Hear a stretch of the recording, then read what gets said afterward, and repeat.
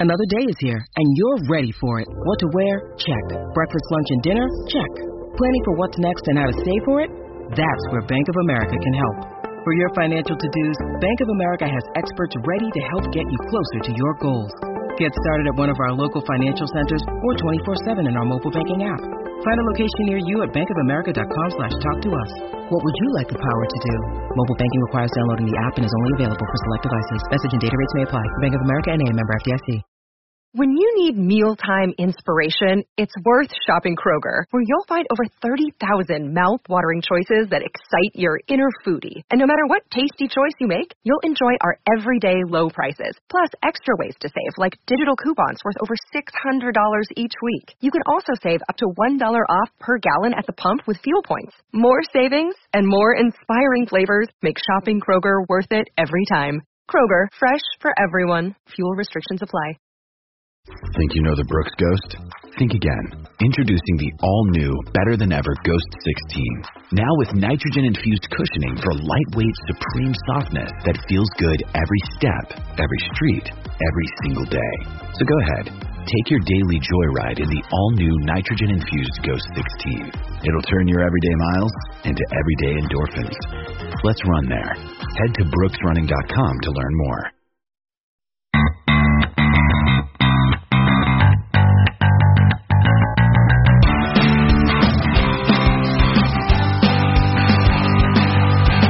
Comes Ward-Prowse. Oh, fantastic!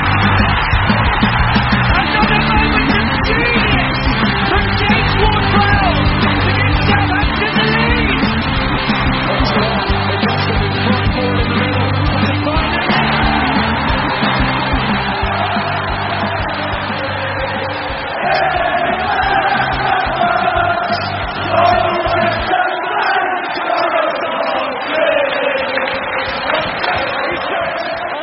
I'm Franny Benali, and you're listening to In That Number.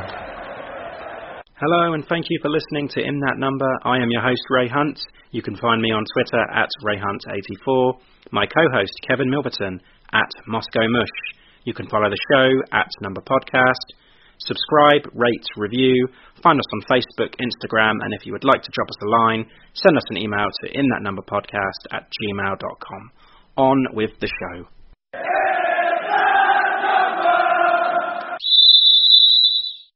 Joining us this week, we have US-based Saints fan Kurt Supple calling from Tampa, Florida, to help us discuss yesterday's Leicester game. And later, we preview Wolves with returning guest Dave Azzopardi of Talking Wolves.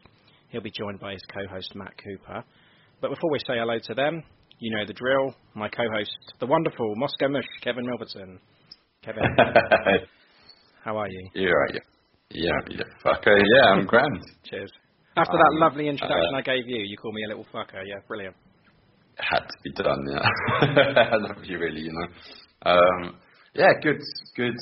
Lazy week. Slow start to work because the first few days of the week were still public holidays. Had a bit of a gathering here yesterday to celebrate the new year, and had the game on, and definitely added to the party mood. Nice. Yeah, and a good result yesterday, so all good. Yeah. I went to the TSP Live 100 at the Five Rivers on Friday night. Oh yeah, how was that? Fantastic event. Yeah, all in aid for Saints Foundation. Lots of guests there, you know. It's a great night. You know, Ben and his team with Steve Grant, Glenn Delacour, and of course Adam Leach. You know, they do a brilliant job. And it was nice to see how a real podcast should be recorded. I don't think Ben gives himself enough credit, to be honest. But yeah, you know, just lovely bloke, great show, and congrats on the 100th episode. So I'm thinking that's going to be out on the 26th of January. So make sure you listen to that one. Yeah, I mean it's a brilliant show as it is, and it's a good celebration of the wonderful work they do. Exactly. Yeah. Right, okay, so let's bring in our guest, shall we? Kurt, how are you? Hey guys, I'm doing great. Appreciate you guys having me on. Talk about my trip out to London and Southampton, where we met up before the match and after the match. So appreciate y'all having me on here to catch up and talk about all that. That's great. It's our pleasure. Yeah, it's great to hear from you again. I know it's quite early in the morning for you. Kev, do you always find like our US guests are so accommodating to us? It's just whenever we've had a US guest on before, it's the whatever hour it is, they always seem to be able to do it no problem. So I think Matt Markstone's got a habit of getting up early to watch the matches as well. I think Kurt, you said you were going to watch the football today as well. So. Yeah, that's right. Yeah, I think we're normally used to getting up. At least myself, like 7:30, 7:45 for Saturday games, or 9 a.m. today for the first matches. So, we do have the luxury of being able to watch, pretty much any match we want from the Premier League. So I'll normally watch at least a couple games a day if I can. Yeah, Sunday's my day to catch up before the football, I think. Well, in the background whilst I'm recording, but yeah. But firstly, before we get into the amazing game yesterday, can you tell us about yourself? Because I'm always fascinated as to why people that live outside the UK choose Southampton as their team. Yeah. Like you said, I'm from Tampa, Florida. So, from the States. Growing up, I never played soccer or anything like that. I mean, I still haven't ever played like anything organized soccer or anything like that. I played, baseball, basketball, a little American football, stuff like that. But, I was always a big sports fan and pretty much watched, every sport. But getting into soccer didn't really come, I guess, till about like the 2006 World Cup when I was in Germany, just because that school year prior to that, we had a foreign exchange student that was from Germany.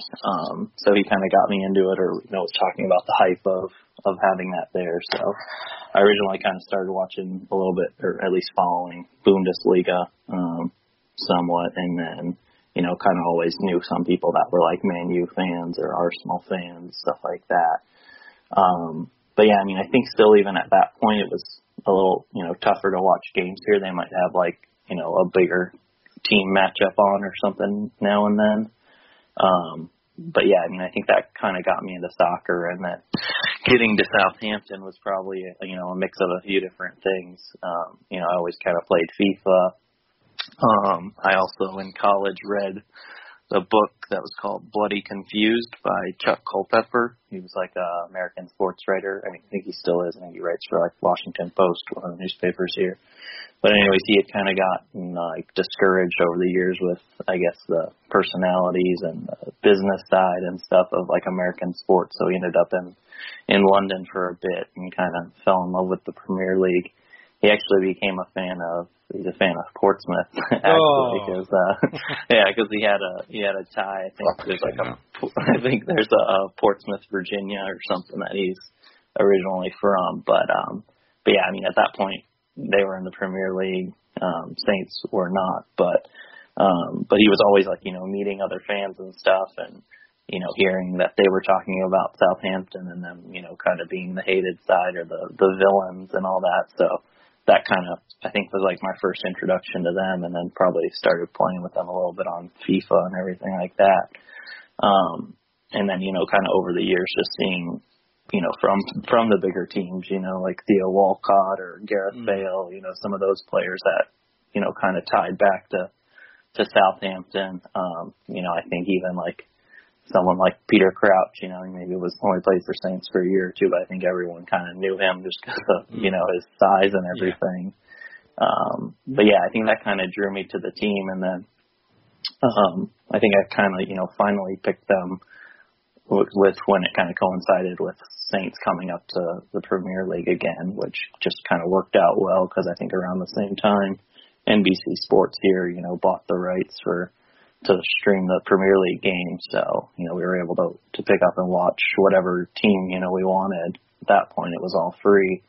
So that made it, a lot easier. And, just learning a little bit more about the team, seeing, all of like the youth players that they had, come through, at that point, they were playing with like Lallana and Luke Shaw and, obviously James Ward-Prowse and all of them. So yeah, I think I liked that aspect of it because I think I always kind of like tied it to some of the local teams here in Tampa. I'm a Tampa Bay Rays baseball fan, so they're always big into like their youth development and bringing up, that type of stuff. And another like small budget, we're a small budget team here, so having to be a little creative on how we're going to win and And then I think, kind of loosely, like geographically, Southampton's in the southern part of the UK, Florida here, we're in the south of the US, so kind of all that kind of just tied it all together. I know that's a, lengthy rant there about how we got to it, but, hopefully it's a better story than just coming over and saying I'm going to like the Premier League and I'm going to pick Man U or something. That would be the easy way, wouldn't it? But yeah, very, very educated pick there. That was really good. So it could have turned out a lot worse if you'd have ended up on the wrong side of the South Coast. Yeah. Yeah, definitely. Yeah. But yeah, you actually visited Southampton in December. We actually met you up for the Crystal Palace game. But before that, you were going to Stamford Bridge to see the win at Chelsea. Yeah, so tell us about your trip to the UK. Yeah, I mean, my wife and I came there for the Christmas holiday, so we got there about that Monday before Christmas and spent a few days in London, out and about there, and then I think one of my big events of the trip was the two matches, going to Stamford Bridge on Boxing Day, and then down to the Palace game on that Saturday. So, but the Chelsea match was insane. I mean, obviously that result was... You picked the right one, didn't you? Yeah. I mean, I think going into those two games, we were hoping probably for 4 points, but I think we were expecting that to be flip-flopped as far as when we were going to get the win. And then after Southampton, you went to Paris. Yeah, we did. So that was fun too. I think it was a bit different, obviously from London, since London, was English speaking. Yes. So I think, that was one thing. And then, all the stuff going on there with like the pensions and stuff. There was, a lot of strikes and stuff going on with the public transit. So that made things a little bit, more difficult to get around compared to the London Tube, was just like amazing. We love that. Good change. Yeah. So you've been to London, Paris, Southampton. It sounds like the slogan on the Trotters freewheeler, doesn't it, Kev? Yeah. But yeah, I guess Southampton was obviously your favourite location. Yeah, I think so for sure. I mean, getting out there to meet you guys and everything was a lot of fun, and definitely different pre-match festivities and stuff compared to the Chelsea match, because I know I was messaging you, Ray, a little bit before to kind of get your thoughts on what it was like to go there and stuff. And I don't think you've been to Stamford Bridge. I've never been to Stamford Bridge, no. Yeah, but I know you had said it could get a little rough. I mean, we made sure to just grab a pint or two near our hotel and just took the train straight there and kind of just went straight to the stadium. I mean, there was like a couple funny, things when we were walking up to the stadium. We had to, still go to the ticket office to get collect our tickets. And, I asked someone that worked at Chelsea, like, hey, where's the ticket office at? They're like, oh, okay, are you, home fans or away fans, or whatever. I think he probably just said home fans, and we're just like, no, we're collecting away tickets. And it seemed like, he was kind of taken aback by that. Yeah, probably. American asking for away tickets. Yeah. So, and I know, that came up when we had met up. We were talking about some of the games, and you guys were asking about, the environment and the chants and stuff. And, I thought it was funny when Southampton fans were chanting about the quiet stadium and stuff, and saying, your stadium's full of tourists, and a bit ironic that I was one of those, but on the other side of it. But yeah, the right kind of tourist, though. Yeah.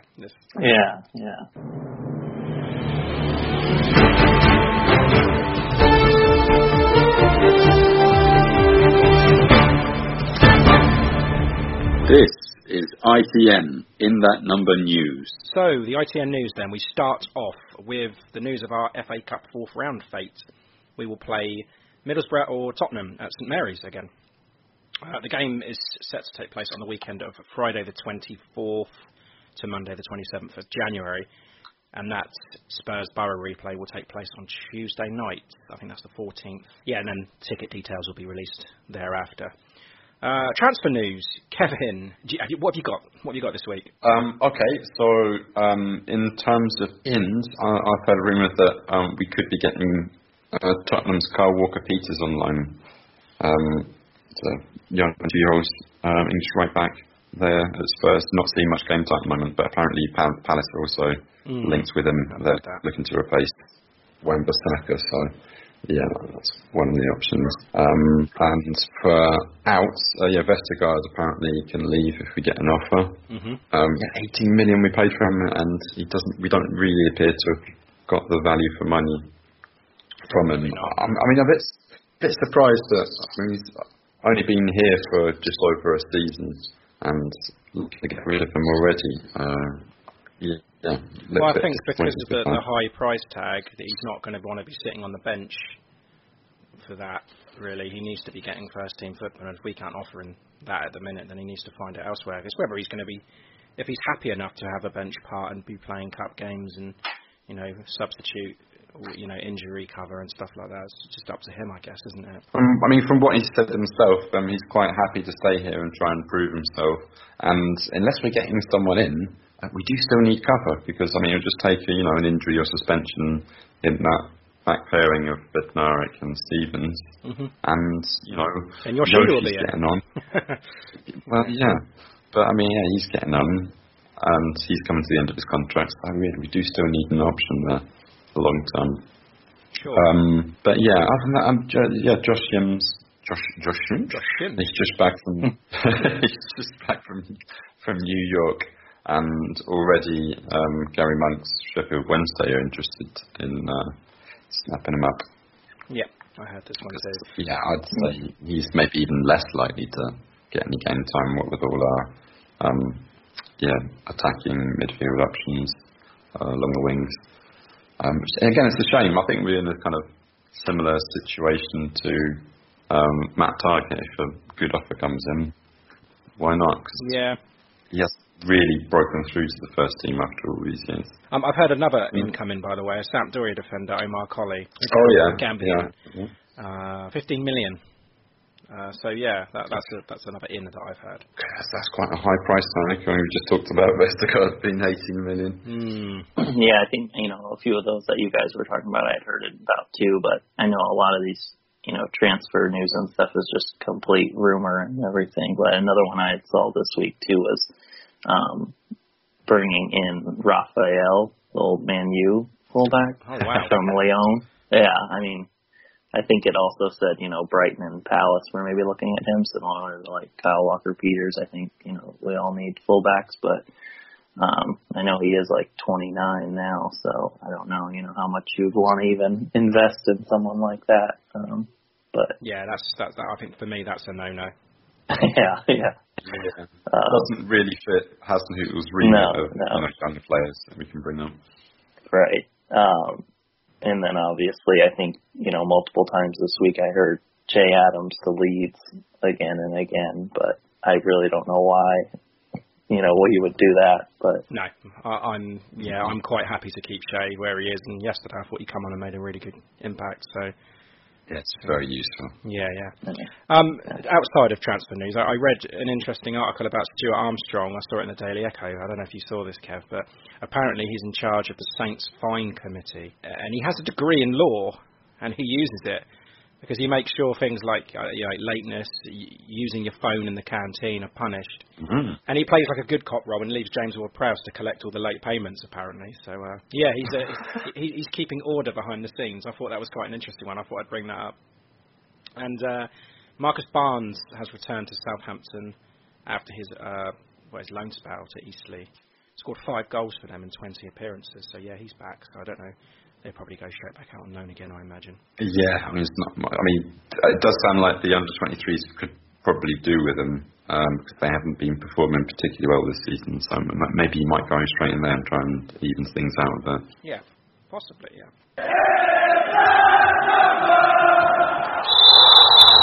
Hi, I'm Matt Letitia, and thank you for listening to In That Number. Okay, on to yesterday's game at the King Power, Leicester.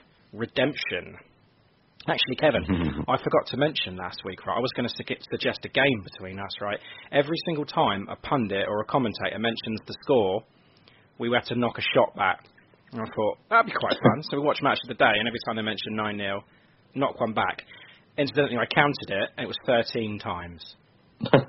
So, yeah, would have been fun. Yeah, I think I was playing that anyway. Right, okay, so 2-1. The opener from Dennis Pratt, the equaliser from Armstrong, and the cherry on top from, well, you know the name. So, yeah, going into the game, they were saying that the recovery, the form, is bettered only by Liverpool, and the same as City and Leicester. So, just, top of the form table and stuff. It's brilliant way to go into the game. And then the starting 11, McCarthy, Cedric, Stevens, Bednarek and Bertrand, unchanged again. Redmond, Højbjerg, Prowse, Armstrong, and then Ings and Long. So, we had the wholesale changes for the Huddersfield Cup game, we expected. But the one change that, the team that beat Spurs on New Year's Day was Shane Long for Moussa Djenepo. So, guys, I suppose we have to be happy with that lineup. Because crucially it's working, and we can't have any complaints about it, right? Yeah, there's only that one slight change from Shane Long, the workhorse, in for Djenepo, who's been a bit ropey when he's been starting, and they're on the bench if we need him. But when I saw that lineup, I think it's probably the most anticipated game of the season. Where I'm really excited about actually having a chance to redeem ourselves after that shocking away leg, home leg, and just looking at that team, I think yes, all of the elements are there, and we really could get something from this. Yeah, I think definitely seeing that lineup, thinking that we're confident, that we can keep rolling with what we've been doing. I think Boufal and Djenepo, I think we've kind of seen throughout the season, maybe are a little bit more impactful. Coming on later. So I think, lining up with Redmond and Armstrong on the wings is a good start. And I'm just going to go through the bench. We had Gunn, Yoshida, Adams, Djenepo, Romeu, Boufal and Obafemi. Nothing out of the ordinary there, I suppose. Right, and then we're going to the game, because it was quite a lively start, I would say, from Saints, and they were playing with a swagger and like a no fear.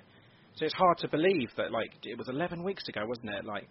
The sad sack of shit that we saw bend over for Leicester, completely turned around, and straight away right into it. Ings had a sniff early on. It was a double save from Kasper Schmeichel right at the start. Yeah, and easy.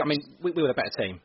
Straight away, and the Leicester fans were getting quite anxious to start with. Rightly so. We were right in off the blocks, pressing, making a very good pressing game. Ings getting on the end of that errant pass, and he was just doing that throughout the game. Leicester couldn't switch off for a second because we would just pounce. Yeah, didn't give them a chance to play their game, did we?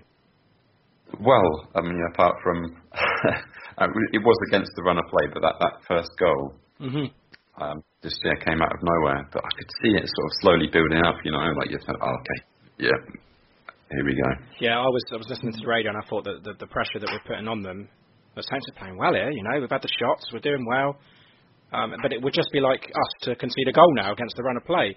And Kurt, did you feel it was against the run of play that Leicester actually took the lead through Dennis Pratt? Yeah, I definitely, like how you guys were saying, I felt like we had a very strong start. I don't know if it was maybe more pressure on Leicester, if we lose 6-0 or something, who really cares? We can't get much worse than the last game. So, they probably kind of felt a little more pressure that they needed to come out and win this match, the fans, like you said, were probably getting a little anxious and everything. But yeah, I think it was just, kind of quick off the restart there, off that dead ball. We were just maybe a little asleep, but I guess, you can't get too mad. We did have that one against, was it Arsenal, right, when Danny Ings scored, a little quick. So, but you also need to know that that's kind of how they're gonna want to play, is bomb one up there to Vardy and let him run and get it. So that's exactly what he did. He was completely unmarked. Stevens just, again, wasn't really watching what was happening, and when that free kick was taken quickly, gave Vardy a free run down that left wing. Yeah, you can't do that, yeah. But importantly, guys, I've said this before many times, and it won't be the last time I say it. Under Ralph, whether we're one down or up, the game plan doesn't shift. It doesn't seem to affect us either way, and we continue to play that expansive, harrying style of football. And then we were rewarded 5 minutes later. 19 minutes, Stuart Armstrong. I mean, you could say it was a rather fortunate deflection, but it was deserved. Yeah, incredibly so. Yeah, Ings just through the middle, passed out to Long onto the left wing, and it's a beautiful ball across the edge of the box. I think Ward-Prowse steps back and lets Armstrong take a crack, and it looks like it would have been going in anyway, but it just deflects off Maddison and bounces in at the near post, and Schmeichel was kind of expecting to go far, and it just blindsides him. Yeah, you can't blame him for that, but you still make him look like a twat. It's always nice. And that's had a couple of brilliant saves before that, and towards the end as well, kind of kept them in it. Yeah, he's a fantastic keeper. Yeah. I mean, we'll get to the save at the end later on, but he saved them a lot in this game. The 2-1 doesn't do it justice for me. And then the chances that we created, Kurt, after we went 1-1, I mean, Ings hit the bar at one point, and then he hit the bar again, didn't he, from a corner? I mean, he had 2 shots at that one, and just out of nowhere, just smashes it. And Armstrong, getting the plaudits that he deserves now, because he was fantastic in that build-up for that first crossbar that was hit. He was tackling hard, and put the cross in. Mm-hmm. So, I mean, Kurt, these chances that we created yesterday, that's amazing. I can't remember the last time we created so many chances, especially against a team like this. Yeah, I mean, and like you said, even though we went down, the 1 goal early there, we didn't change our tactics. I think we could have easily hung our heads, and thought this might be another, blowout or something, starting to remember that first game. So I think, you gotta give credit to the guys, and probably in Ralph and his team, coaching the guys up about that. Because, I think here, too, once Armstrong did get that goal on the TV feed here, they showed Ralph on the sideline and just, how psyched he was, reacting to that goal to level it. You could tell he really wanted this one, and wanted to get something out of this one. I think, Ralph, the way that we were playing, he must have been a bit like, I'm not bothered. You go 1-0 down. I reckon we're playing well enough to win this game still. And you could see that, as you say, after the equaliser went in, he was pumped, like you said, So, Kev, the second half started, and it, just the same, really. We had a free kick early on, didn't we? It was whipped in by Bertrand, and Stevens, ghosting at the back post, had it cleared off the line by Sontju. So, still kept going. And then Brendan Rodgers was looking worried. Understandably so. I think, even when we did go 1-0 down, the heads didn't drop, and the momentum definitely stayed on our side. And I think there's a lot more chances. I think it could have been a much higher scoreline than it actually was. I mean, the number of times that VAR was brought in to rule over decision. I think we have one in the first half.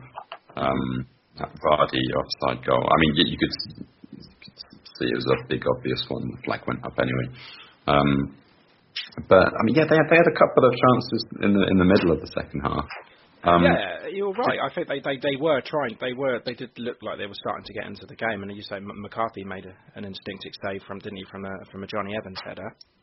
Yeah, that was like 5 or 6 minutes into the half. That was massive. And then, Kevin, I want your opinion on the VAR that rescued Leicester. The Long shoved in the back from Soyuncu. They gave a penalty. They gave a penalty and a yellow card. Why was that not a red card? I don't know. I mean, VAR annulled it all afterwards. Yeah, anyway. Okay, it didn't matter. But I mean, when I saw that, I thought, hello, it's a goal-scoring opportunity. He's pushed him in the back. It's a blatant penalty, regardless of the offside at this point. And he gave him a yellow card, and I thought, hey, that's not the rules of the game. Surely he's got a goal scoring opportunity. And yeah, he shoved him in the back. Red card, penalty. Yeah, I think it's strange when they give those kind of decisions as if it's not in the box. If it wasn't in the box, okay, that's fine, it's a yellow card. But because it is, and he's denied the clear goal scoring opportunity, maybe he should have theoretically gone. But again, it doesn't matter. It doesn't matter, yeah, VAR got it. I will say one thing about VAR, whether you like it or not, they got it spot on yesterday, I believe. Every decision in this game I thought was right. And Long was offside. Maybe it was only by a big toe or whatever it was, but... I think he needs to shave his armpits, because that was always keeping him offside. And then they put the ball in the back of the net again, didn't they? Iheanacho. Offside, rightly so. Got it spot on again, I believe.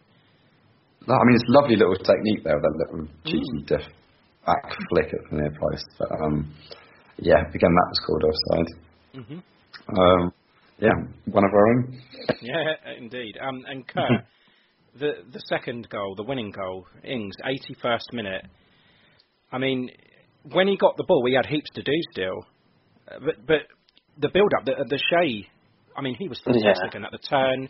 The ball was under his feet. Like the 1-2. Played, the little 1-2 with Redmond. Nice little assist. And then Ings does the rest. It was never a doubt, was it? So that was 10 in 10 starts and the 16th of the season. You know, it's amazing. Yeah, and I think again, probably props to Ralph on his substitutions and stuff, because I know on the TV feed here they kept talking about who we had warmed up, and I know like Obafemi was up at one point.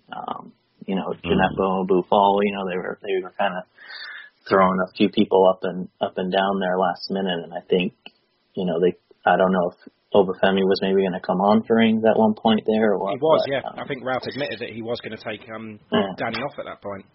Yeah, so, and bringing in Adams, I think, still having the confidence in him, because they had just come on, I think, a few minutes before that, so. Yeah, and then talking of Shea, that chance at the end, I mean, it was over. It was out of nothing. This is what I like. This is what's pleasing about it. There was nothing around. Game was kind of fizzling out. Shea does a little backhill and it goes straight to Redmond's path, and he's gone.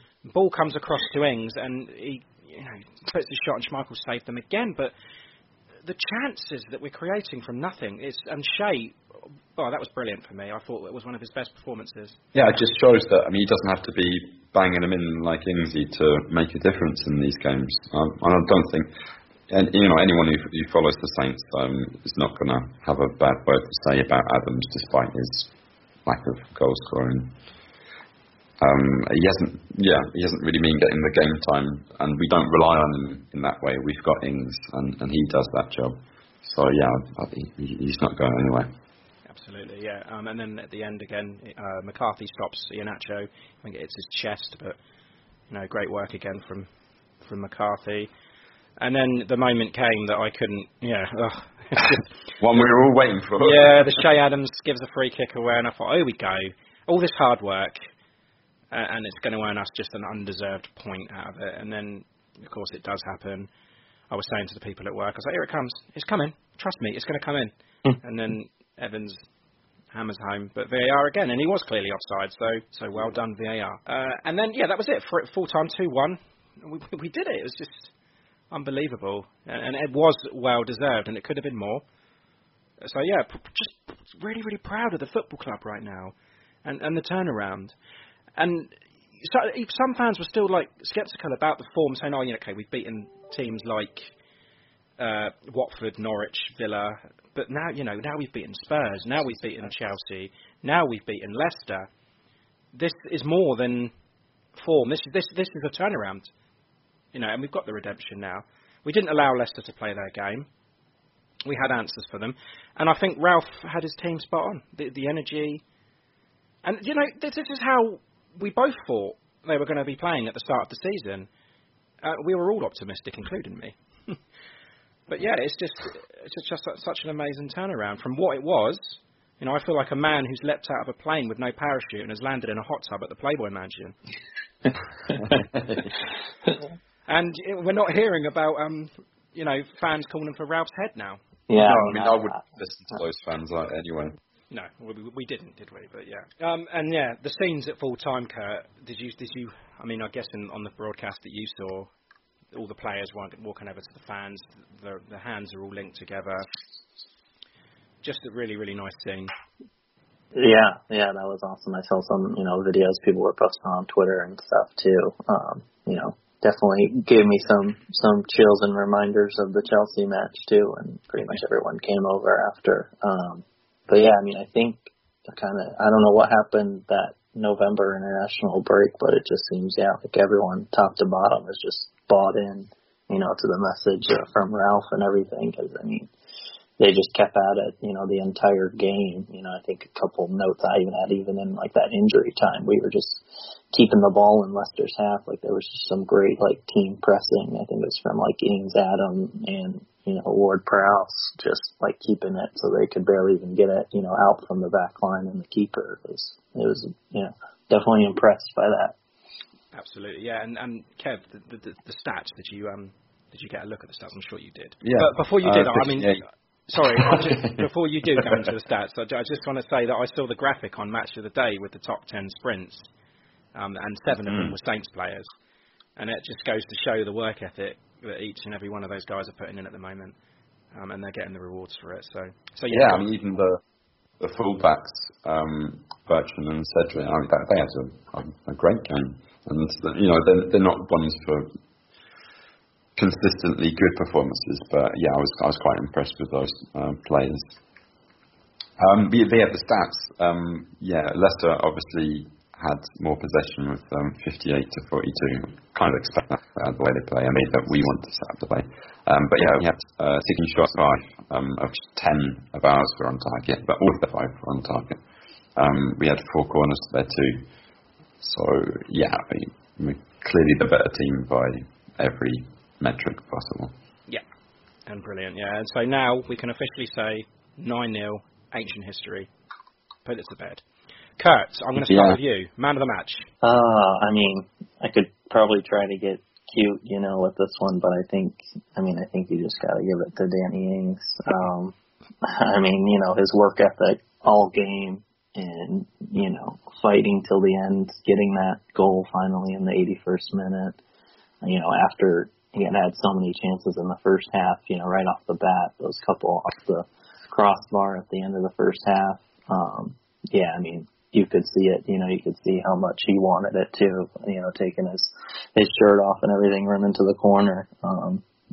He's definitely, passion, yeah, he's definitely happy to be here and happy with the form he's in. And yeah, I think you got to go with him. But I mean, you could definitely give it to other people. I mean, McCarthy, he had some very, huge key saves, I felt too, especially at the end and stuff. So, many, big moments from a lot of the players on the pitch yesterday. And you, Kevin? I mean, I never don't want to give it to Danny Ings because, I mean, he's just in the form of his life. Machine! 10 games, yeah. He's a red machine. But, in this case, I think Stuart Armstrong deserves man of the match. I mean, he's, my boy!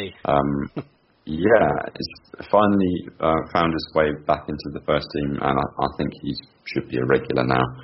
But, I mean, he normally has these kind of understated performances where he kind of does the role, kind of like Stephen Davis did before him. But yesterday he just really jumped out at me. I was, paying a lot of attention to him. He was getting brilliant balls into the box, but also breaking up and slowing down the play. Winning those one-on-one battles as well. And just an all-round beast of a man, yeah. And he's got beautiful hair. He's got beautiful hair, yeah. I'm glad you said him because he was one of mine that I wrote. I mean, I always write him down when he has a game like that anyway. But I've been thinking quite a lot about it. Like Kurt said, you could be really cute with it, and I was thinking, can you give it to Ralph? Is that an option? Because I was thinking that he was fantastic. Yeah, I thought Cedric was great yesterday. He covered so much ground and he actually defended. But I just think it has to be Danny. I mean, the guy can do no wrong. Still scoring, still covering the ground like no other. Still sniffing out the chances. Still injury free. I mean, he hit the bar twice, didn't he? Hit the net once. Could have bagged another. Touching wood, as you said, injury free there. Yeah, good. Do that. But yeah, I'm going to go Danny Ings. Right, I have a serious question for both of you.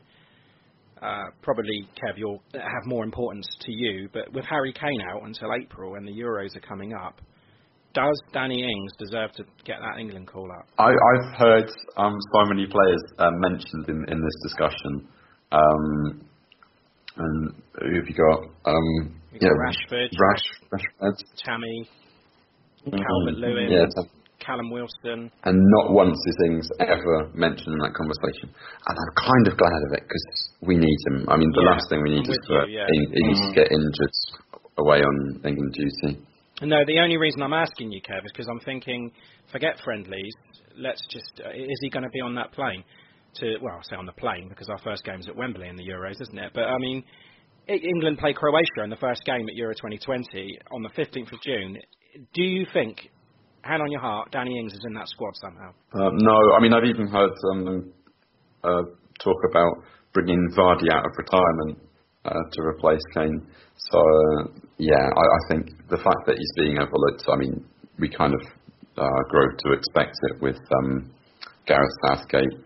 I mean, Roy was quite fond of Southampton and brought in quite a lot of our players. Actually, you say that, Kev, but Gareth Southgate was the one who gave Danny Ings his England under-21 cap, his first cap.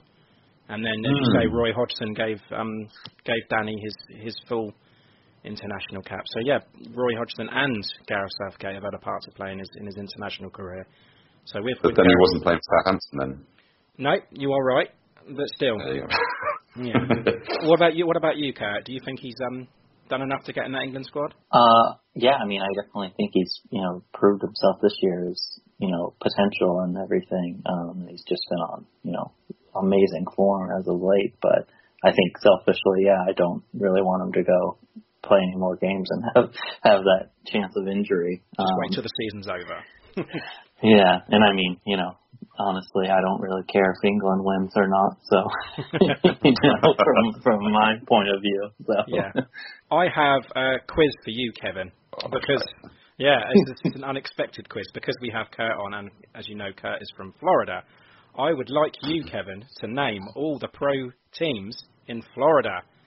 Now, starting with the NFL, how many pro teams are in Florida from the NFL? I mean, you know that my knowledge about American football is slightly less than fuck all. Right, I'll help you out, Kev. Maybe give me the city. Well, no, I'll start off by saying there are 3 Florida teams in the NFL. Okay. Is it there's you could get really creative with this, Kev. All right. What about? I could give you the city. Okay, if you like. The Tallahassee Toenails. Brilliant. Shall I give you the cities? Okay. Okay, so you got Miami. Dolphins. Well done. Jacksonville. Okay. Jackals. Jaguars. And you've got, of course, Kurt's home, Tampa Bay. The owners of Manchester United. The Tampa Bay Stingrays. Kurt, you can tell him what it is. The Buccaneers. It's the Tampa Bay Buccaneers. NHL, Kevin, this should be easier for you. There are 2. Tampa Bay Lightning. Well done. Yeah. See, I know a bit about hockey. And is there the second Florida team? It's not actually named after the city, it's named after the state. Florida Panthers? Well done! Okay. Well done. And then we go to the NBA. There are 2. One of them is from Miami, and one of them is from Orlando. God. Orlando Pirates. This is cruel. It is. Kurt, do you want to help him out? Yeah, the Orlando Magic. Yeah. Oh, yeah. Okay. And the Miami Heat. Well done. Miami Heat. How could you not get the Miami Heat? Dwayne Wade and LeBron James back in the day. And then we go to baseball. There are 2. One of them in Miami and one of them, again, in Kurt's place. The Miami Thwackers. I love it. No, Miami Marlins. And the Tampa Bay Twatters. Think of your co-host. I just did. You're a twat. No, sorry. Tampa Bay Rays. Oh, bloody hell. I didn't even think of that. Lastly, we're going to go the MLS. There are two. See, I'm thinking Miami Heat sounds like a football team as well. It's not, is it? No. Miami Thunder. No, you've got Orlando City and you've got David Beckham's team. Hang on, Orlando City Wizards. Is that right? I just think it's Orlando City, isn't it, Kurt? Yeah, I think they've always kind of considered themselves like the Lions or something. Yeah, Orlando City, and the other one is Inter Miami. Sounds like a fancy football team name, doesn't it? It does, but yeah, Kev, you did horrible in that. Even when I gave you the clue of your co-host, you still could not get it. So yeah. What do you expect? Well, I'm going to get my revenge with some Russian hockey team quiz. Hey mate, you've got your revenge on me already, so this is my revenge. Questions. Would you rather be half the height of Cedric or twice the height of Vestergaard? Oh, yeah. I was preparing for these ones from listening to the prior episodes, but I just think twice the height, you would just be way too tall. So, especially with, my travels to London and Paris and some of the tours we were doing of museums or churches and having to climb these, crazy little staircases and stuff, there'd just be no way I could fit in any of those. So I'll have to go half the height. You wouldn't have to climb them. You could just look through the window. That's true. Okay, so would you rather wear a Pompey shirt every day for 5 years or sleep in a haunted house for 10? Yeah, so initially I was thinking the haunted house, but I know, Kev, you're going to mention, it's going to be haunted by the Pompey fans and the fucker with the bell. That's the So I think I'll just do the Pompey shirt. Like you said, it should be easy. You can turn it inside out or something. Absolutely. I'll buy a big piece of land here in America and put a big red barn on it, and when I'm painting the barn red, I'll get a little red paint on that Pompey shirt. Like it. Now, Kurt, when you went to, you mentioned it earlier actually, the chants that you heard, but you've been to Stamford Bridge and St Mary's. Did you have a favourite chant that you remember? Yeah, I mean, I think, obviously the first time you hear, when the Saints go marching in, live in person is pretty awesome. But yeah, I think, we had talked about it when we met up, but yeah, at Stamford Bridge, I think it was, them singing, your stadium's full of tourists. I got a kick out of it, the last few minutes as their fans were starting to trickle out, they were chanting, "Is there a fire drill?" And then, there was a couple good little Christmas themed ones.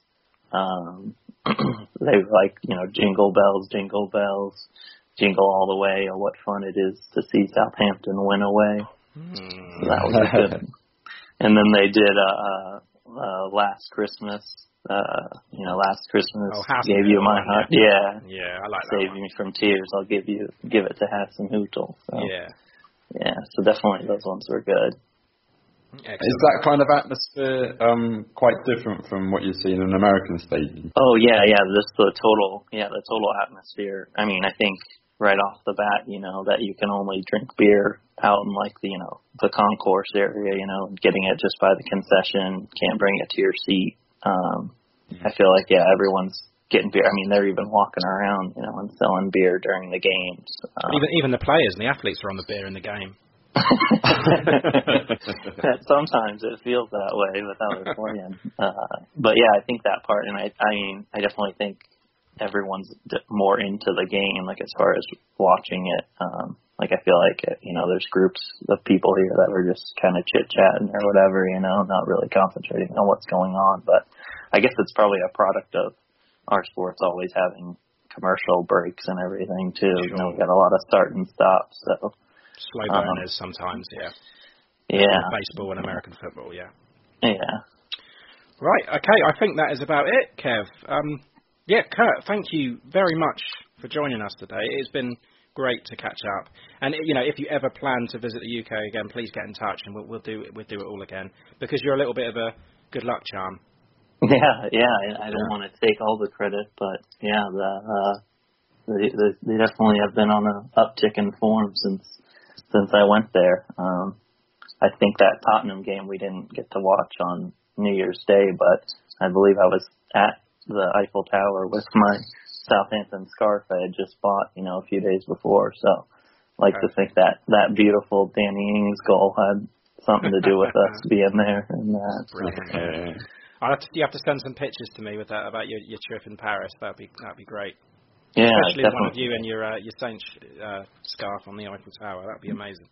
Yeah, definitely. I'll send those over to you. But yeah, I definitely appreciate you guys, everything, meeting up with us before and after the match. That was a great time. We shared a lot of good pints, a lot of good talk. I even wanted to mention Ray too, because we have been talking about hockey when I was there. How about the form the Lightning have been on? I think they've last 10 in a row they've won now.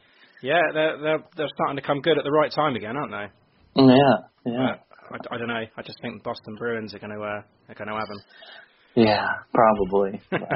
Or maybe Columbus again. Oh God, no. Sorry, that was a cheap shot. But yeah, anyway, Thanks, Kurt. Thanks for joining us, and you're welcome back anytime. Yeah, it's great catching up with you guys. Hope Kev, your family, and everything's doing well. Allison sends, her regards to you both. Oh yeah.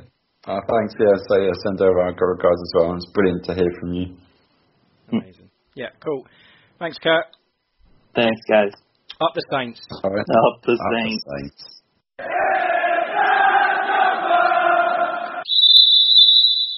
Joining us now to plan our visit of Wolves, we have the lads from Talking Wolves, Dave Azzopardi and Matt Cooper. Welcome, guys.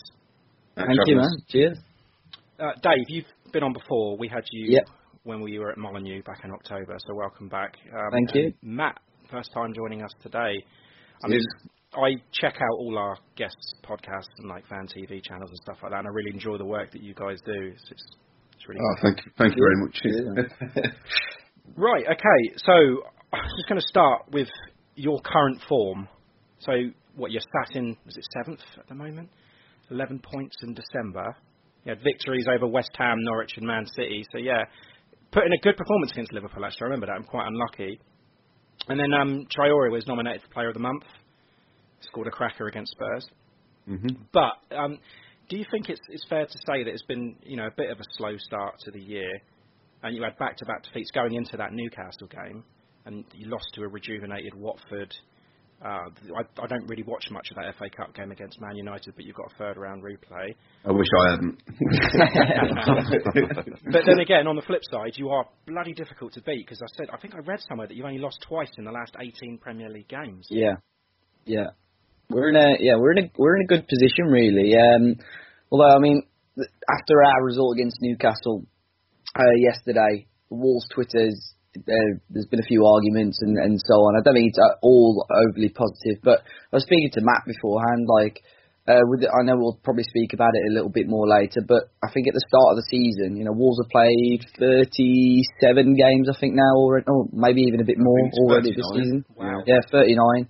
For us still to be in a decent position in the league, and still to be in the FA Cup, and still to be in the Europa League knockout stages, I think, it is impressive, and hopefully Wolves do add in January, because I think with a little bit of extra firepower, a couple of extra pairs of legs, genuinely it could be another positive Premier League campaign. Like you said, it was a decent month in December, and I think fans were sort of disappointed that we couldn't get anything against Liverpool with how well we played. Obviously lost out to Watford, but I think all around Christmas our fixtures were Norwich, Man City, Liverpool and Watford. And if you said 6 points out of those four, I think you would have taken it, and we did, because we beat Norwich and we beat City. Obviously, it's a little bit disappointing that we got 2 defeats on the bounce to end the year or start the year in the case of Watford. But yeah, we're taking points from teams. Last year I think our biggest downfall was not taking points from the teams down the bottom of the table, and I think we are starting to do that a little bit more now. Yeah, the form the past couple of weeks or so has been fairly wayward, and we just. I don't know. We look very leggy. It's starting to. I think the Europa League campaign and like the influx in games is starting to kind of take its toll on the eye now. We're fairly one-dimensional, and players are making sloppy mistakes, which is kind of in line with the thinking that they're just knackered. So saying that, we are really really hard to beat, but the goals that we give away, they are sloppy goals. So again, I think they're just tired, and new signings have to come in this January, because if we don't bring anyone in or just bring one player in, we'll slide down that league. Well, I'm pretty sure of that. Is there a desire to push on in the FA Cup, or are you fully focused on the league position? And you got Espanyol in the Europa League, so are you just focusing on the league and Europa League and forget the cup? Yeah. I mean, the league first and foremost is what's important. The FA Cup couldn't really care about after last season's heartbreak. We didn't playing it ever again. It's still not over. But I was with you in that. I watched that semi-final. I really wanted Wolves to do that, to be honest. It's just Gerard Deulofeu. Just every time I hear his name, I get a bit of PTSD. Yeah, the Europa League is also key for us, because we've been handed a good draw Espanyol at bottom of La Liga, but they've just had a new manager, so hopefully by the time we play them, that new manager bounce has kind of fizzled out. But yeah, we do really well in the Europa League and still sitting in a good position in the league, but in terms of other domestic cup competitions, it's out of the question. But we'd probably look at rotating the squad, but we can't, because we've only got 13 first-team players. So yeah, it's usually the case, isn't it, with teams that outside the big guys, they struggle with European qualification because of those 6 group games and beyond, because of the squads not being big enough. But I thought Nuno's managed it quite well up to this point, to be honest. I didn't think they were struggling. It's strange. I mean, it's probably up until now that we've actually. I think it's surprised everybody. Like from day one, Nuno's always had a small squad at Wolves. When he first joined in the Championship, is that by design, or is it just for lack of? Apparently so. Oh, it is. Okay. Yeah, that's what he wants. So he. In the Championship, I'd probably say he had probably 1 or 2 extra players, but that's mainly because that was his first season there, and obviously those players were still there. He streamlined the squad a lot last year, and then the same this year as well. I think the reasoning being is it's a bit. I think it sounds a bit daft, but it's just to keep the squad harmony a lot tighter. And I think that's a big reason why Cutrone has come and gone so quickly. Because as soon as you get one bad apple, that obviously starts passing on to different members of the team. So I think what they've tried to do is keep the squad as tight as they can, and just to try and keep everyone and manage everyone as best as they can, really. So yeah, it is a small squad, but I think Nuno is starting to realise now that he does need extra players, because more often you never hear him comment on and make excuses as such in a press conference, but recently he has moaned a lot about fixtures, about tired legs, about transfers, which he never normally comments on. So it is clear to see that Nuno definitely wants to add more players this month. Yeah, I mean, if you look at the history of Nuno's press conference, he's made an amazing politician, because you ask him a question and he'll either won't answer or answer something else. And especially with transfers, he's extremely coy about it all. But the past few weeks is we need players, the board need to bring players in, and for Nuno to come out and say that is it worries me a little bit. It really does, because he must know something that we don't. But this window's nasty for us. If we want to kick on, I know it sounds ridiculous when we finished 7th last season, but saying to Dave earlier, if you stand still, you go backwards. So you have to keep improving. Very true. Yeah. I mean, so who have been throughout the 37 odd matches you've had, who have been the surprise packages in terms of players this season? It's got to be Adama Traore, hasn't it? Yeah, I'm glad you said that, actually, because Dave, last time we had you on, I questioned you about Traore, and you said that he wasn't. I think it was the previous season that he didn't play very well. I wanted to see how you take into him this season. Yeah, I mean, I will let Matt wax lyrical about him in a second, because Matt's literally his biggest fan, I think. But yeah, I remember when we spoke last time, he'd started to slowly find his form, and I've said it before. I think if Adama Traore didn't cost Wolves as much as he did, I think they would have flogged him off last summer. I think the fact that we spent £18 million on him, I think Wolves sort of needed to stick by him. Otherwise, they would have lost some serious money. But now, they're looking, and there's been fees quoted of 60-70 million for him because of his form this year. So he's just slowly started to add that. He could be better. He could start scoring more goals. He could start getting a few more assists. But the way he has literally Nuno is picking his team around Adama Traoré at the moment, in my opinion.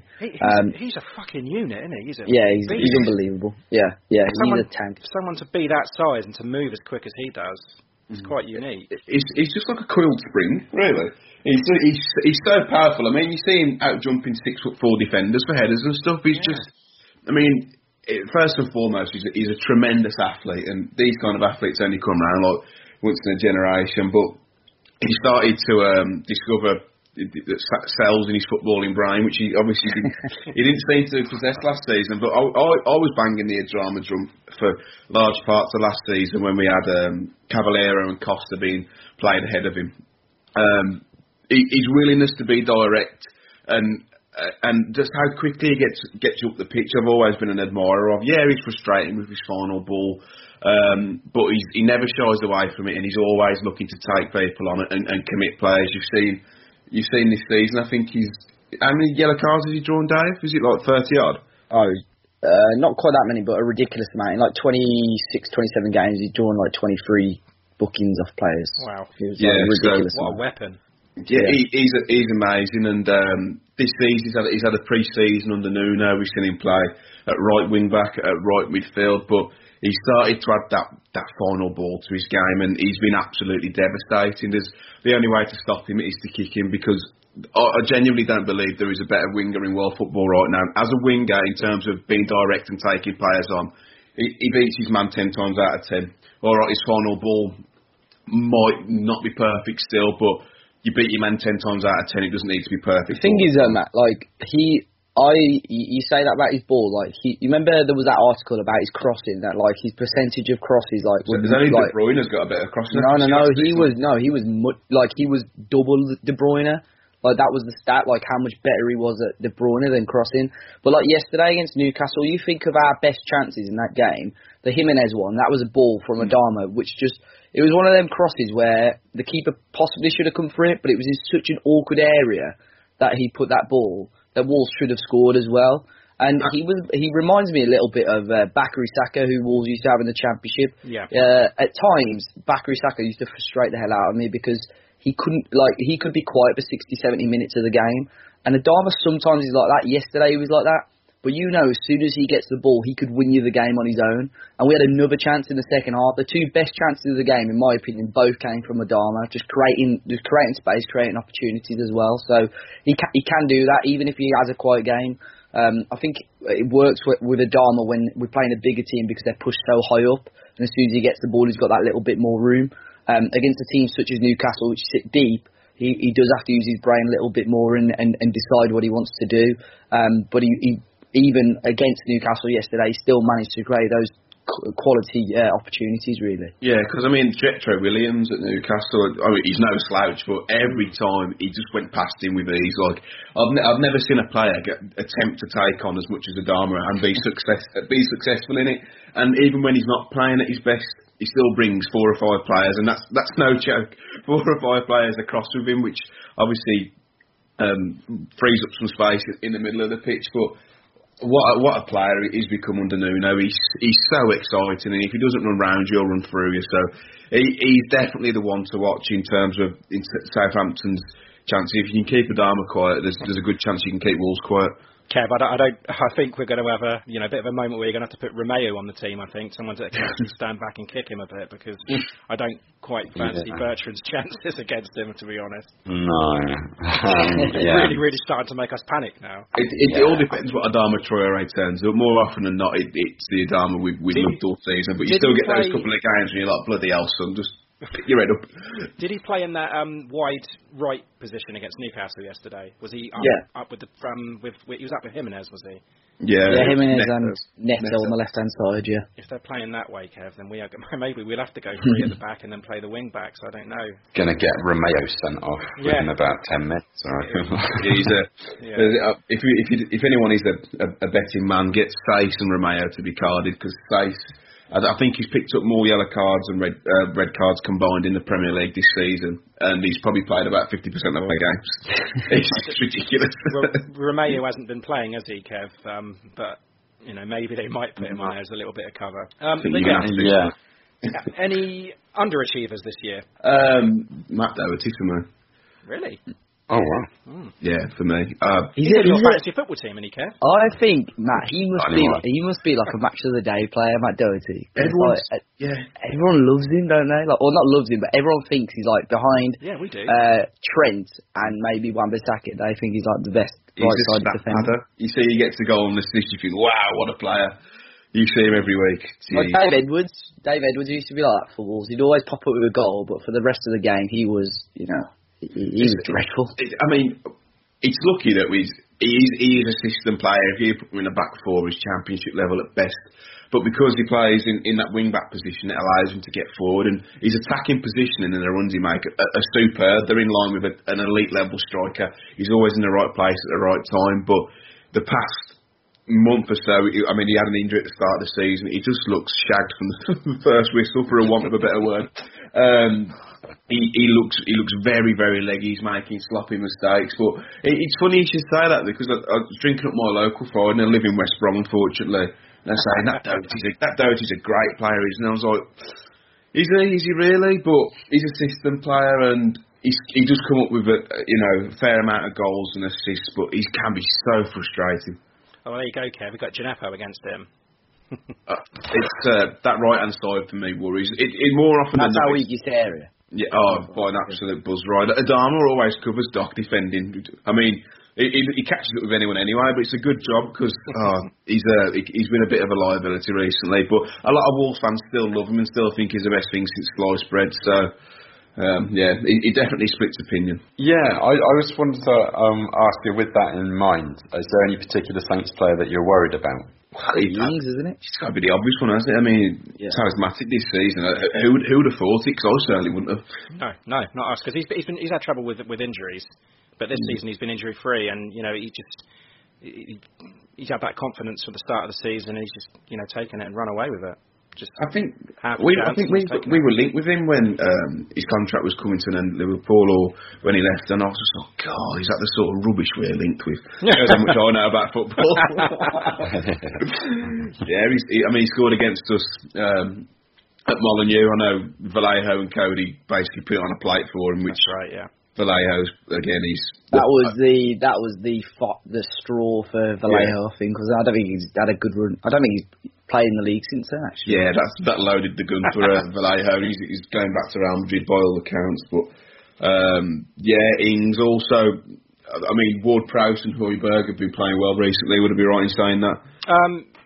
I think Højbjerg splits opinion. I'm not the biggest fan of his, but James Ward-Prowse is he's just a machine. He's all over the place, and a lot of fans are on him now. But I still think Ward-Prowse is like 21. I've just seen that he's 25. Yeah. It's crazy that he's.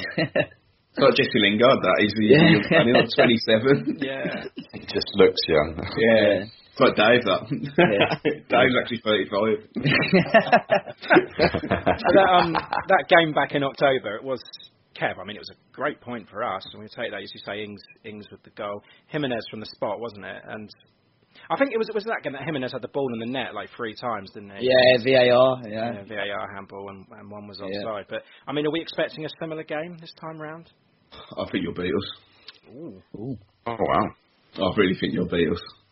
Well, I don't know. You're talking about how good Adama is at the moment, and but what are your obvious weaknesses then? The right hand side. Where Adama plays. Yeah, but defensively. Yeah. Defensively down that right hand side. Dendoncker slotted into the centre half position where he looked better, but again he has 4 good games and he has 1 stinker. Same with Saïss. So I don't. It worries me, but I don't know, with the form that you're in and us looking really leggy and only having 12 or 13 first team players to pick from with a game at Man United on Wednesday, it's going to be a really tough task for us. Like I said, no game's easy in the Premier League, but you've just gone to Leicester and beat them, so there's no reason why you can't beat us, really. All right, well, so what sort of lineup are you expecting to go with? We'll probably go the exact same team as yesterday. Like, very rare that we changed the lineup, so... We can't. Yeah. We haven't got enough players. It'll be your front three of Adama, Jimenez and Neto. Coutinho and Neves in the middle. Johnny Otto left wing back, and Matt Doherty right wing back. Back three of Sace, Cody and Dendoncker and Patricio in goal. Guaranteed that'll be the lineup. Unless we sign anyone in the next day or so, that will be the lineup for sure. If Jota is fit, which it looks very unlikely now, he'll play instead of Neto. But if not, what Dave said to it, I mean, I'd happily put money on it. And look at the bench yesterday against Newcastle. I think our top scorer on that bench was Ryan Bennett with one Premier League goal. That's it's a bit of it's threadbare. I mean, me and Dave were having a conversation earlier. Like Fulham had a better bench than us yesterday. Yeah. They'd have like Kearney. Who else did they have, Dave? Kearney, Hansen, Alfie Mawson. I mean, they had top Championship quality, lower Premier League quality players, whereas we really didn't. Yeah, we brought a left wing back on to try and change the game in Vinagre and played him left wing. Like he's good offensively, but if you're relying on a 19+20-year-old wing back to come on and change the game and add a bit more penetration, then it just shows how much we are struggling with such a small squad. Okay, so you think that we're going to win. What's your score prediction then? I reckon 1-0 Southampton. This is unless we bring some reinforcements in, but whether Nuno will blood them straight into the team, into the starting 11 straight away. I don't know. Like we just look very, very tired, but we are hard to beat. So maybe a 1-0 Southampton or maybe a 1-1. But we've conceded so many goals first this season, but still managed to come back. So I think it'll be a good game, though. I really do. I think it's got 1-1 written all over it. It's just one of those games I could just see. Wolves should have enough to stop Southampton from winning, but I think it'll be similar to the game at Molineux. These type of games away from home, Wolves at times against, no disrespect, Southampton sort of the bottom half teams. Mm-hmm. We just don't look like we've got the quality going forward at the moment, strangely. So yeah, I'm going to go with a 1-1 draw. I've got that exactly as well, Dave. I've gone for a 1-1. I don't think that... I mean, I know Saints have picked up a bit in the past few weeks, but their form never seems to last as long as it possibly should. And I know that a lot of Saints fans are going to look at this game and think, yeah, they're there for the taking right now, especially the way that we're playing. But it always comes crashing down, doesn't it? Like it did against Crystal Palace, Kev, when we were on a high. And yeah, so I'm going to say... same as it was before, 1-1. I think it all depends really on on the team we put out at United as well, because it's. I mean, the ticket prices were ridiculous. I mean, me and Dave managed to pick ours up for £37, even though because we're season ticket holders. But if you're not, you're paying upwards of £55 to go and see an FA Cup replay where Wolves will be putting out under 12s. Maybe even the under 11s if they've got a game the same week. So it all depends how much rest they get and if any other injuries are picked up. But Wolves always seem to surprise us when we think we're down and out. They put in a huge performance. I mean, who would have thought 2-0 down against Man City we'd come back and beat them 3-2? Because I certainly didn't. Yeah. Kevin, prediction. You got. Oh God, yeah. I mean, we are on absolutely blistering form at the moment, and we all feel that it's got to come to an end at some point. And against the stronger teams, we seem to be able to put in a more performance. Teams that go at us, we can kind of respond to that. Whereas the tired and weaker teams, we kind of seen it with Everton, didn't we? I mean, that first half against Everton, Newcastle, Palace, Newcastle. I mean, the list goes on. And yeah, I think this does look like that kind of blip fixture where both teams are just going to take a bit of a breather. So yeah, I'm going to mirror you, Ray, and go for a 1-1 draw. Okay. We're all saying one all draw, but that's guaranteed to be like a 4-3 or something. Do you still see yourself in a relegation scrap, or do you think you're out of it now? Do you know, I was having a discussion in the pub on Friday night about this, and I thought before that Leicester game, I was thinking, because the table's quite close still. It only takes like Bournemouth, Brighton, to get a couple of games. And I mean, we've got Wolves got a tough game coming up. We've got Liverpool coming up as well. And it only takes a couple of losses, and then we're right back in it again. So I am still thinking we are in trouble. We just need to think like that still, but I'm enjoying this while it lasts. We're just as far away from the Europa places as the relegation battle, so it could go either way. So I think when you've been down there, though, you kind of look at it as in like Burnley 7 points off the drop rather than 7 points off the Europa League. It's I think that's just how football fans think, but as long as it's you're in there instead of you boys in the red. We're thinking. I mean, a complete switch in the mentality of most Wolves fans.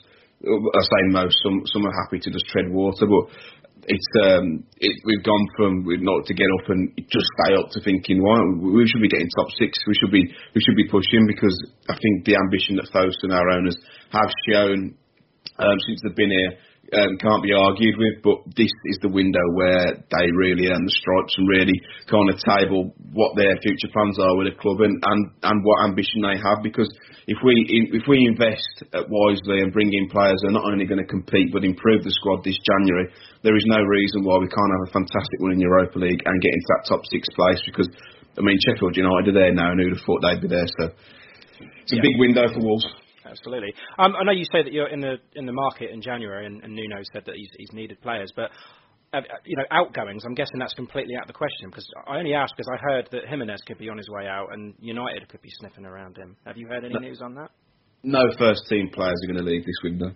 Other than Catrone is already gone. Jimenez and Neves, they've all been linked with moves away. I can't see it happening unless it was a ridiculous figure, which I can't see United splashing that at the moment in January. I don't think any major first team players will be leaving this January anyway. I mean, it's a shame what's happened with Catrone, really, because he came in, the fans took to him like a duck to water. They loved him. He loves the pizza, he loves the pasta song, and it was it was kind of a built like a huge affinity with him, but he's not really had the chances, and when he has, he makes some fantastic runs and his movement's brilliant, but we don't play to his strengths and we don't really get him behind. And I think he's been sulking a little bit. He's come over, he's not learnt the language. There's no one else at Wolves apart from a fitness coach that's one in the canteen who speaks Italian, so he's really struggled. He was forced out of Milan, which is his first club, the club he supports. So he's back in Italy now. Nuno wanted him out of the squad because, again, as me and Dave spoke about earlier, squad harmony. So he's back in Italy now in Florence, which is I've not been to Florence, but I'm assuming it's better than Wolverhampton. So let's just wish him all the best. But yeah, he for me, he wasn't good enough anyway. Yeah, we did ask Dave this question when he was on, but with the January transfer window now open, if you could take one Saints player to draft in, who would you take? Well, we've got one striker, so take Danny Ings on current form. Take Danny Ings on current form. If you can keep him fit, which you've managed to do so, he's obviously found a new lease of life, and he's a bit different to Jimenez. So I'd take him or Ward-Prowse, to be honest with you. That's a popular one. A lot of people. Yeah. I think defensively, there's not many that would get in the side. Over our play. I like Cedric, I always have, and when he was kind of bombed out, wasn't he? But he's been brought into the first team. Yeah, he's Portuguese as well, so he'd love it more. He'd fit in well. Yeah. I'm surprised he's not been linked with him, to be fair. We have done in a few windows, but it's kind of like, right, is he Portuguese? Yes, okay. Has he applied for Benfica, Monaco, Atletico Madrid or Napoli? No, okay. Well, honestly, our rumours is just a box-ticking exercise between George Mendes, Portugal, and clubs associated with it. It's a joke. And again, Dave, we've asked you this one already, but we'll ask Matt. What are your favourite fan chants that you like to sing at Molineux? It's a tough one because Nuno Had a Dream has been the one since the championship. That's the one, I think. Yeah, that's the one that you said last time, I think, Dave. Yeah, I think that's the big one, really. Yeah, I like the new Adama one. To be fair, Yeah, when he runs down the wing, he's as fast as lightning. I think there's too many words in that one for most Wolves fans to kind of understand what to sing, because the first verse is a little bit hush, and then it kind of picks up because you've only got to remember fast as lightning. I do like that one. Boom, boom, boom. Let me say Pedro Neto. No, another favourite of mine. I mean, there was a good Steve Bruce one going over yesterday, but obviously because we didn't take the lead at any point, it didn't get going. But yeah, cheer up Stevie Bruce. It was a good chant though. Yeah. I mean, those were the days, my friend. Yeah, I like that one. Yeah, it's a classic, but it's not sang as much anymore, is it? Because I think Nuno's had a dream to cover, but you know, I mentioned about Catrone. He loves the pizza, he loves the pasta. It's not taken long for that to be transferred to Johnny Otto's Spanish. So he loves paella, he drinks Estrella. I mean, how they figure these lyrics. It's just it's just a few geezers down the pub thinking, all right, now Catrone's gone, we need to find another song, don't we? And then it's just like, I've got one, he loves paella. It didn't work though, because people were singing it yesterday. People were singing it in the wrong order, and he likes paella, he loves Estrella. Surely it's drinks, and it works a lot better as well. Loves is easy to remember. I'm not surprised if he drinks paella, he eats Estrella, because that's so stupid. it would not surprise me, but I'd have to say Nuno had a dream for me. It's been the anthem since the first couple of weeks in the Championship, and it kind of just epitomises that journey we've been on under the guidance of Nuno, and what a journey it's been. Yeah, you guys, are you coming down for it? No, I'm not. I can't make it through work, so it's a bit of a disappointing one. But it's a sold out away end, as all of our away ends have been this season. So if you're not high on the loyalty points, you've got no chance of getting a ticket. It's divides opinion on Wolves Twitter. We won't get into that. Okay, Roll. Thank you very much for sparing your time. And yeah, good luck for the rest of the season. I will, of course, be supporting your efforts in Europe. So yeah, massive good luck to you in that. Thank you. Thanks very much. Thanks for having us on. Really appreciate it. Yeah, no problem. Lovely. Cheers, guys. Have a good rest of the weekend. Cheers, guys. Bye-bye. Up the Saints. Cheers. Up the Saints.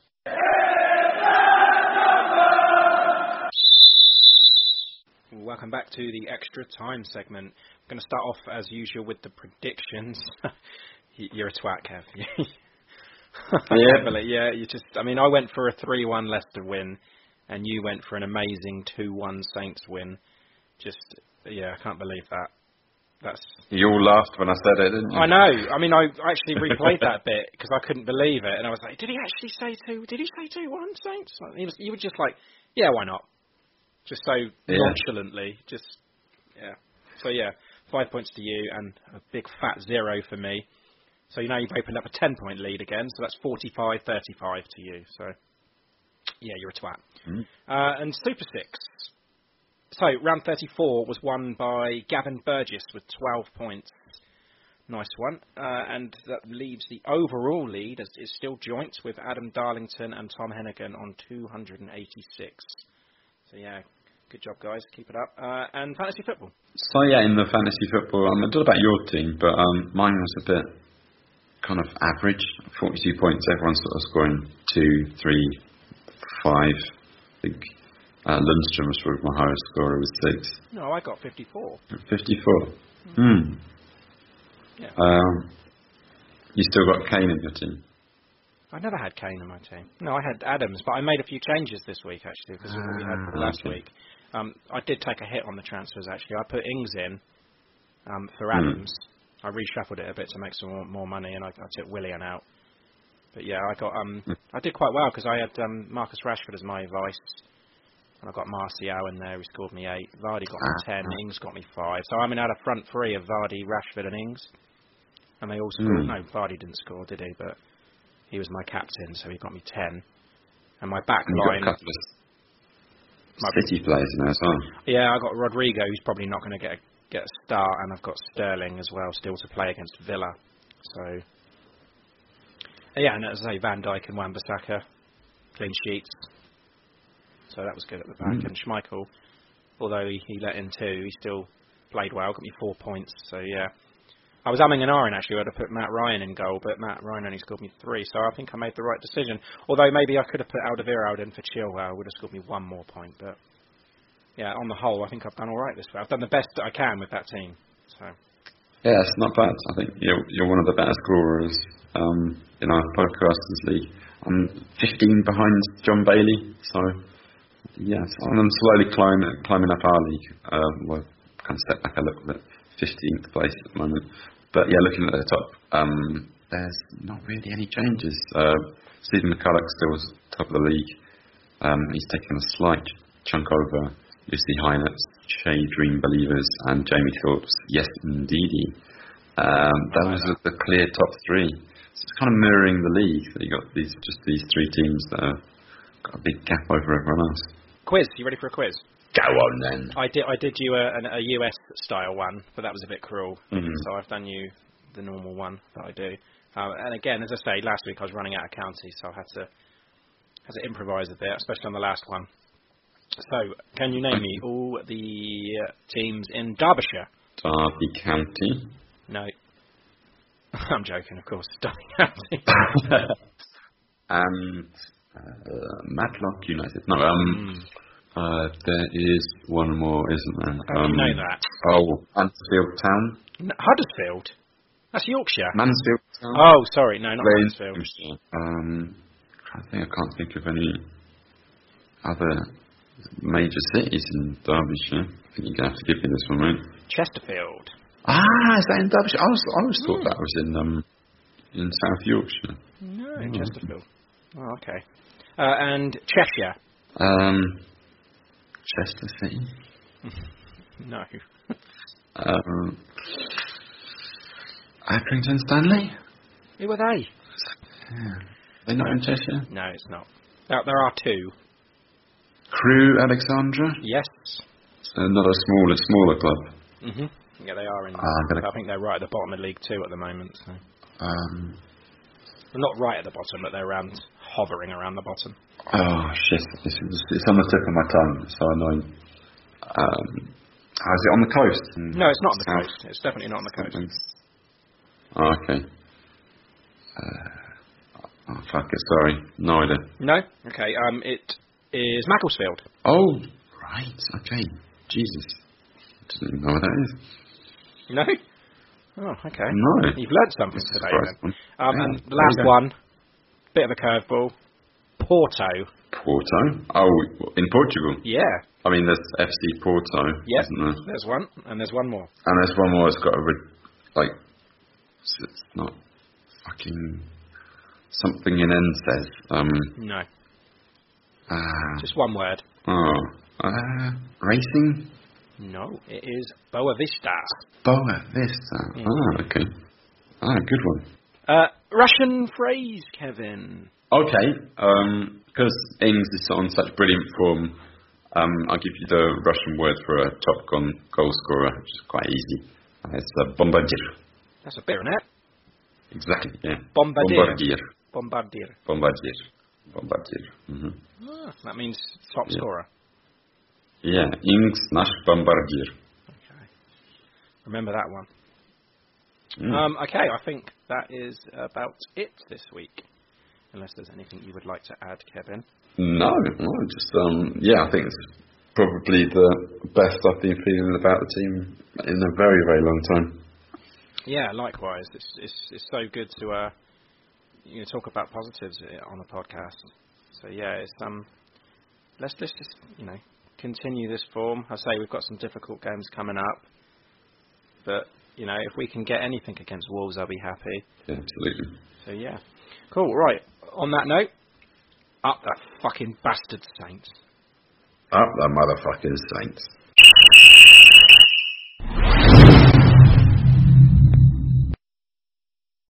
Sports Social Podcast Network. Hey guys, it is Ryan. I'm not sure if you know this about me, but I'm a bit of a fun fanatic when I can. I like to work, but I like fun too. It's a thing. And now the truth is out there. I can tell you about my favorite place to have fun. Chumba Casino. They have hundreds of social casino style games to choose from with new games released each week. You can play for free anytime, anywhere. And each day brings a new chance to collect daily bonuses. So join me in the fun. Sign up now at ChumbaCasino.com. No purchase necessary. VGW Group. Void where prohibited by law. See terms and conditions. 18+.